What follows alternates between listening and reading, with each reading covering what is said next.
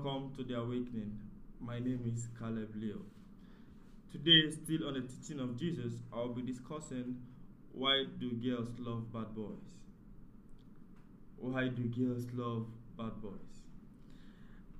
I believe trapped in every man and every woman is the love for the dangerous, daring, and doubting. We love security, yet we want to explore, especially that arouse them. When a lady wants to get married, she seems more interested in security, but when she wants to enjoy the best life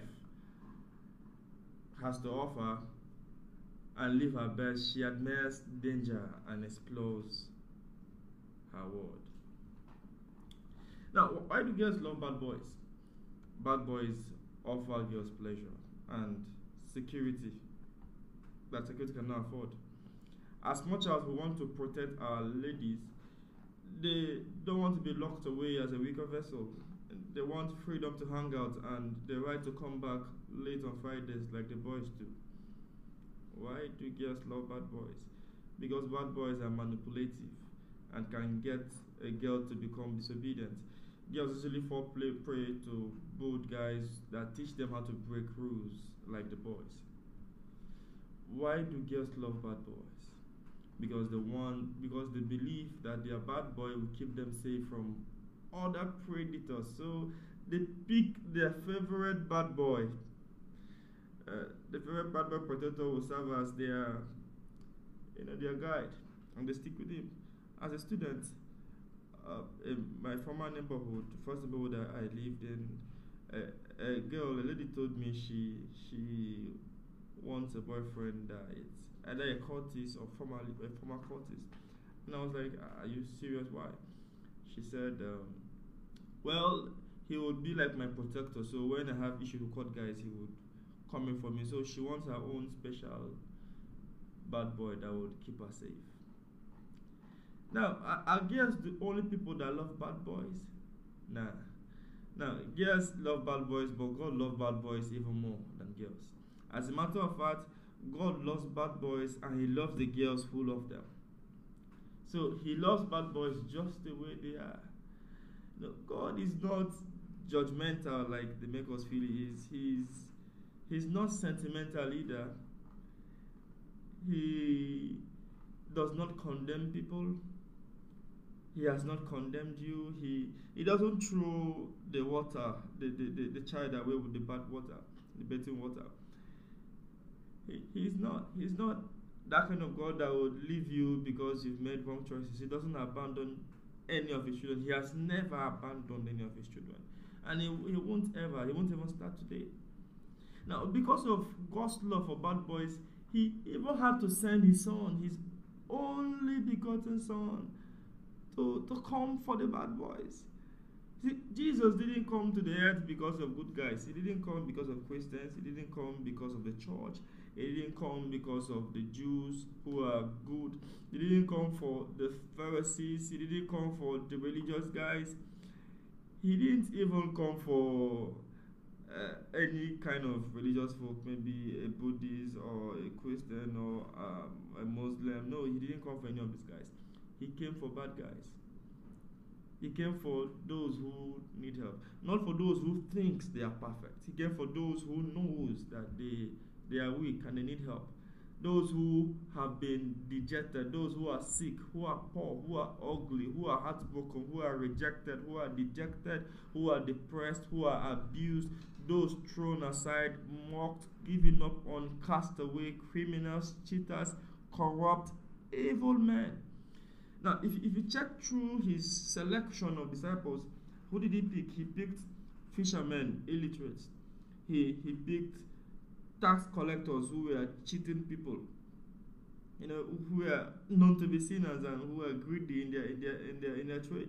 He picked the local people around and He used them to do extraordinary things.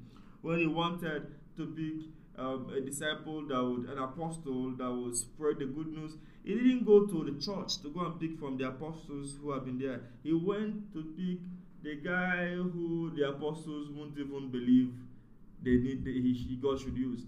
He picked the worst of guys, Paul.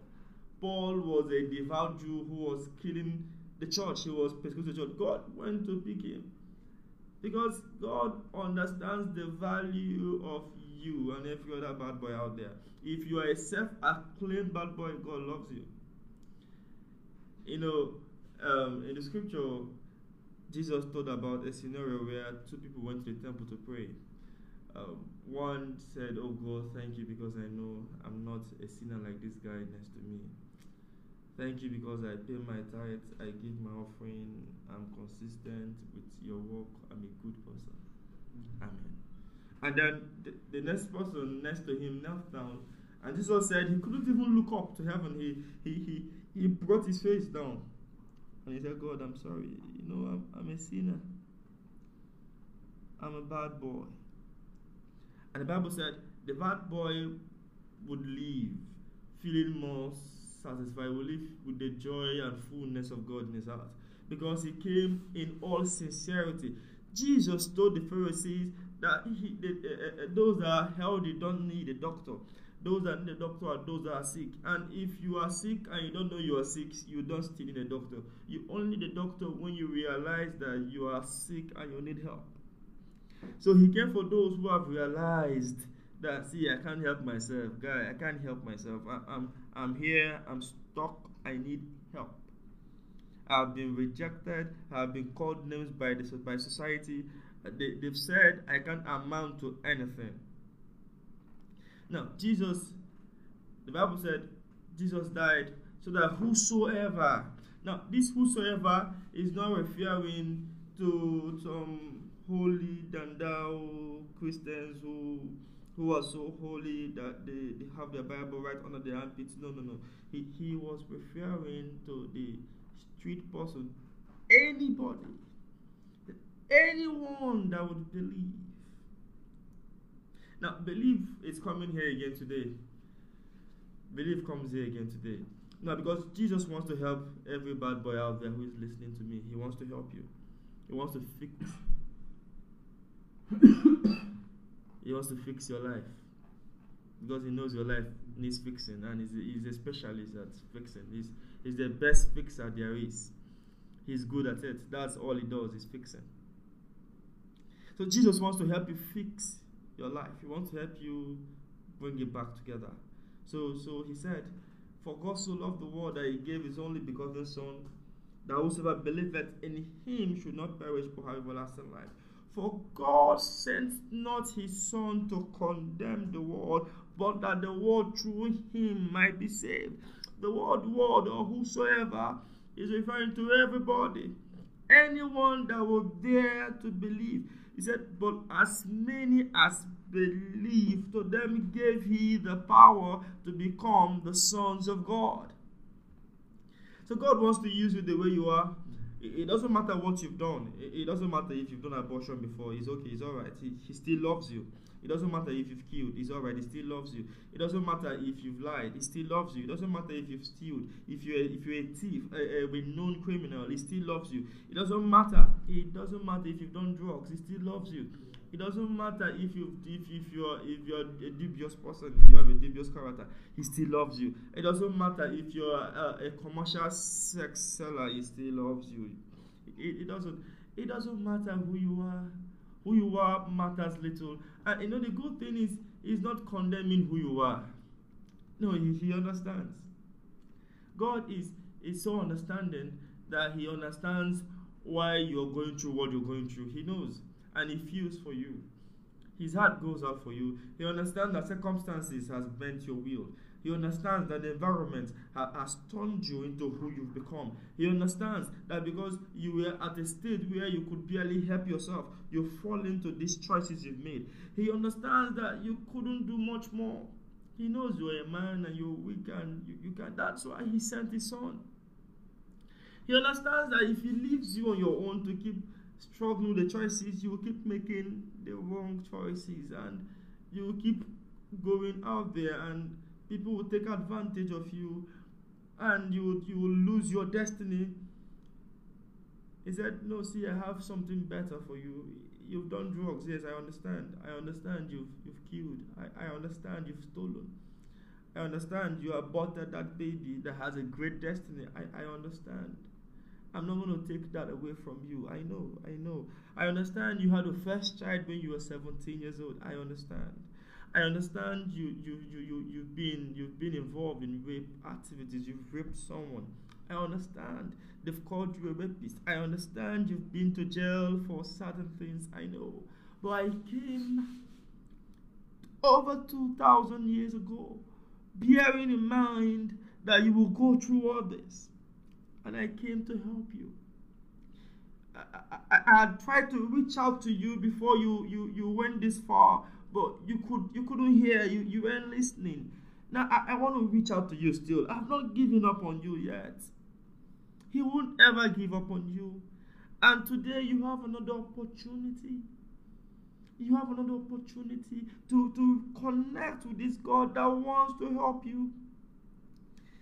Jesus, the Bible said that God doesn't use the wise things, he uses the foolish things of this world to confound the wise. So, not minding how good and beautiful the wisdom of the wise is, God is more interested in the foolish things because they would confound the wise and they will prove to man that his wisdom is nothing. And that's why God is more interested in turning you, who is supposed to be a vessel unto dishonor, turning you into a vessel of gold, a vessel of honor. He wants to help you. He really wants to. I'm so passionate about this right now because I believe this is for someone out there. It's for you listening to me right now. And it's meant to stir hope in your heart. That I know I'm down, I've gone astray, I've lost it. It's okay, it's alright. God loves me because I'm bad. He loves you. I know God loves you because of who you are. You're bad, yes, He loves you. And He wants you to become good. He said, I know you can't help yourself. Yes, I know you can't. You've tried several times. You've made that New Year resolution. You've told yourself, you've gone through therapy. You've done all manner of stuff. You told yourself, I won't do this again, and then you go back to it. You find yourself at that same spot. He said, no, I want to give you a purpose. I want to give you a life. I want to give you something to live for. Something better than this. So all you need to do is believe. Dare to trust me.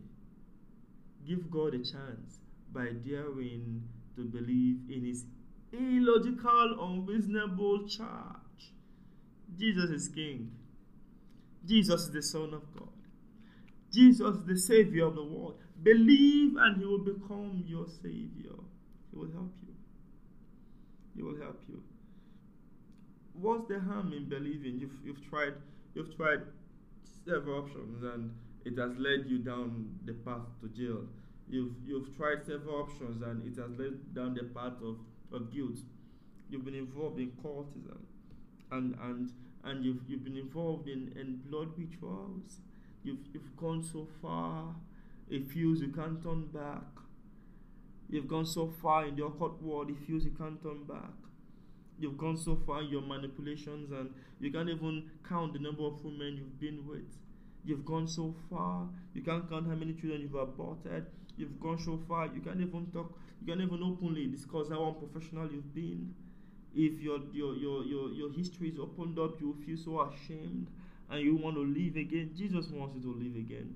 He's not ashamed of you. It doesn't matter who you are, what you've done, He's not ashamed of you. He's not ashamed of you. It doesn't matter how many people you've sent to their death. It doesn't matter if you've been buying your news to any other God. It doesn't matter. It doesn't matter. He's not interested in you keeping your past. All He's interested in is trying to be of help to you. You are His interest. You are His interest. He loves you whether you were born a Muslim, you were born a Christian, you were born a Buddhist, you were born a Hinduist, you were born an atheist, you were born an agnostic, you were born a Catholic, you were born a Pentecostal, you were born a Protestant, you were born a charismatic, you were born a traditionalist. It doesn't matter what religion you were born into. It doesn't matter what family you were born into. It doesn't matter where you were. He is interested in you, and He wants to help you. To give Him a chance. If you want to find Jesus and you need Him to lead you through, I'm going to help lead you through a prayer. But before you do that, go to my website at kelebio.com, and on the homepage there you will see Start My Journey. Click on Start My Journey and fill in the details there, and I'm going to reach out to you, and I will share more information with you about what God wants for you, and I will lead you through a process, a school that will reveal Christ more to you and help you sharpen your vision. So if you're out there and want God to help you, pray this prayer with me. Say, Lord Jesus, thank you for being God. Thank you for loving me irrespective of what I have done. Now I understand that you want to help me. I believe that you are the Son of God. And I ask you, Lord, help me to be a better person. In Jesus' name. Alright, thank you guys. Hope you check out my website and click on Start My Journey. God bless you.